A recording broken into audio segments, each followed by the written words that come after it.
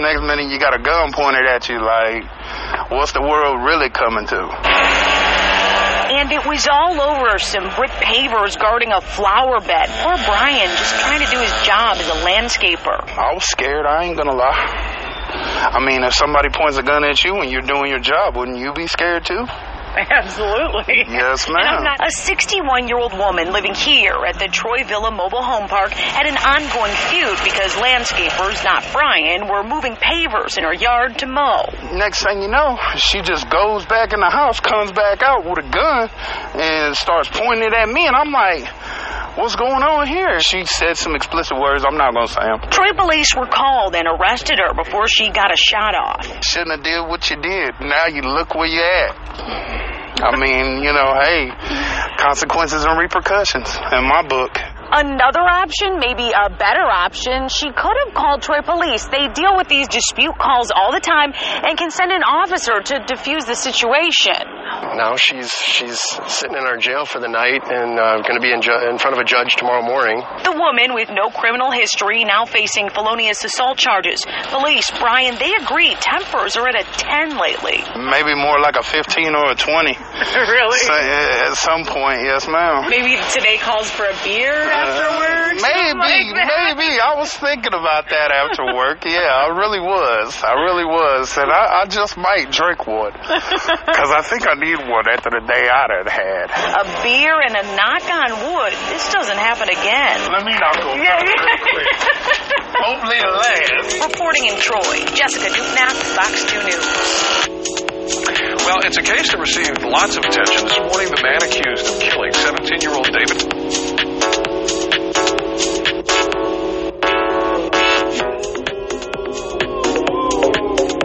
Hello.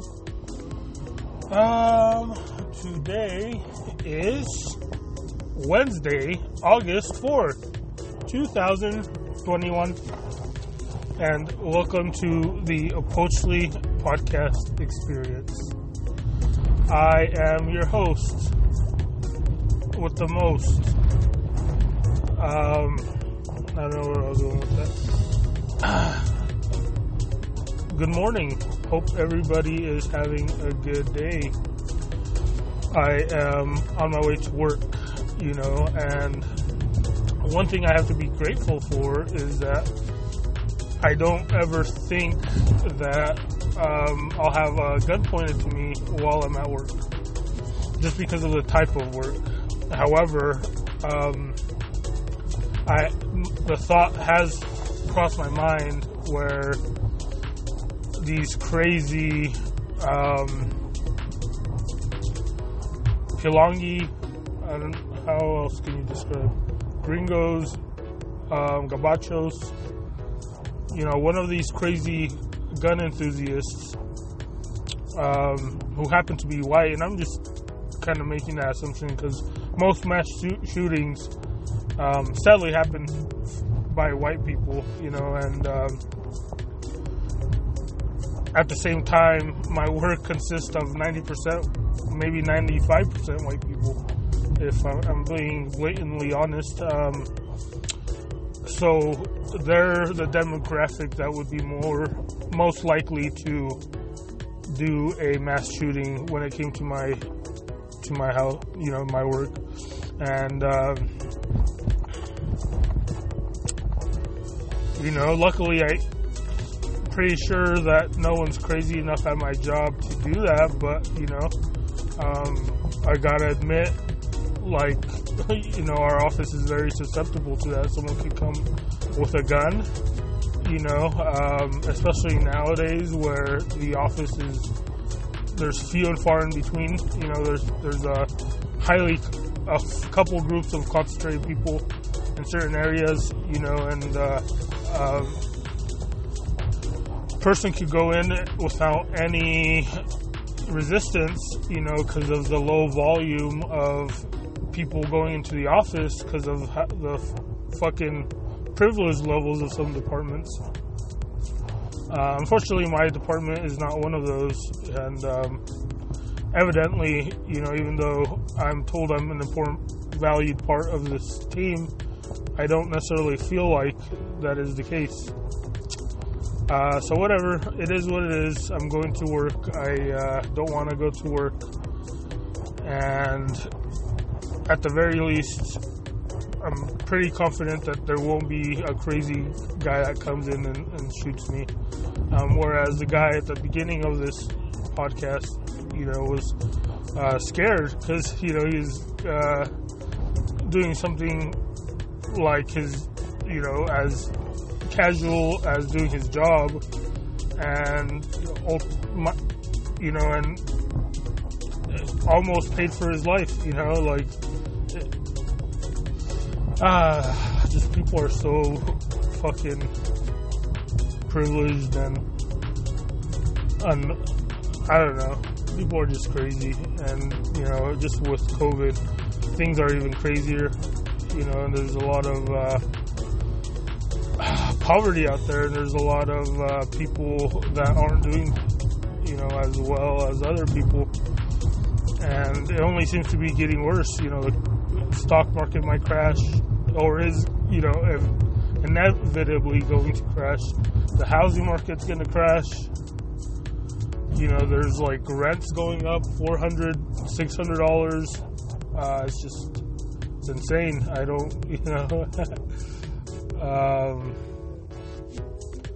the future looks very bleak, and I'm not looking forward to it, so. Wow, that's a cool guy with his Mustang.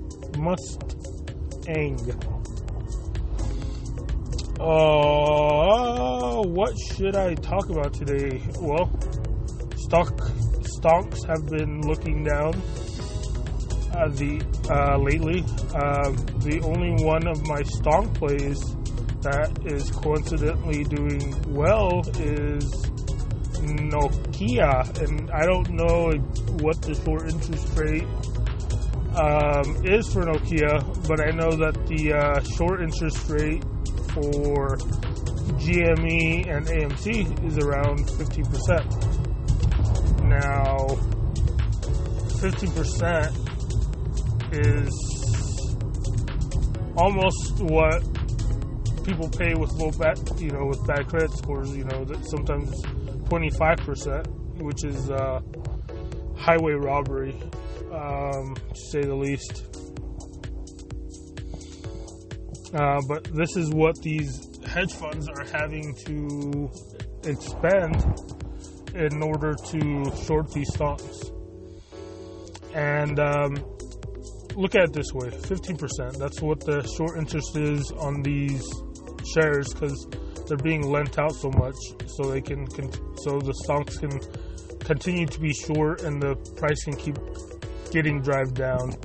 GME at some point got dragged down all the way down to 40, and as you can see, it went up, and now it's going back down, and then it's going to go back up again. The same thing with AMC. It shot up to 20, went back down, shot back up to 70, came back down, now to the low 30s, and I predict it's gonna go up eventually, or that's just based on the short interest data. And consider this: so 5% is considered a highly shorted stock in the stock market. I think Tesla's at 5%, and that's considered heavily shorted. So these are all-time high record short interest rates on these stocks.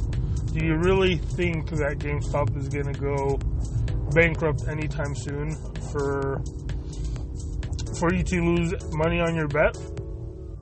And this is not a fundamental play. This is a momentum swing trade. This is not a play based on fundamentals. It's a different kind of play, so people like to throw a lot of fundamentals at the equation, but at the same time, that's going against the short interest. Why would you short a company that's transforming into an e-commerce giant?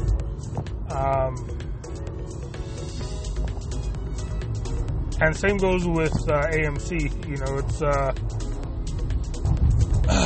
theater. You know, I know that with the pandemic, you know, theaters, sales and whatnot have been down, but regardless of Delta, you know, you've seen that people want to go back to the movies, and eventually it's gonna be a normal thing again to go to the theater, and there's gonna be a lot of money to be made by these theaters, and not to mention that AMC can grow as a company. They can offer merch inside their stores. You know, they can make use of that retail space for something else. They can do retail or e-commerce, right? They can sell AMC merchandise, especially after all these apes get their attendees from these short sellers. So yeah, I think everyone should buy the dip and continue to buy the dip, and then hold and continue to hodl, right? Hold on for dear life. This is the next best investment since Bitcoin, right? Since the early days of Bitcoin, you're gonna get the most value for your money, especially on these down days when the stock looks like it's gonna go down to zero because of these manipulations, these short plays by the hedgies that want to drive the price all the way down to zero. So take these opportunities to buy the dip, buy low, but don't sell. Just hold until you're fucking rich. You have a wonderful day. I love you. Bye.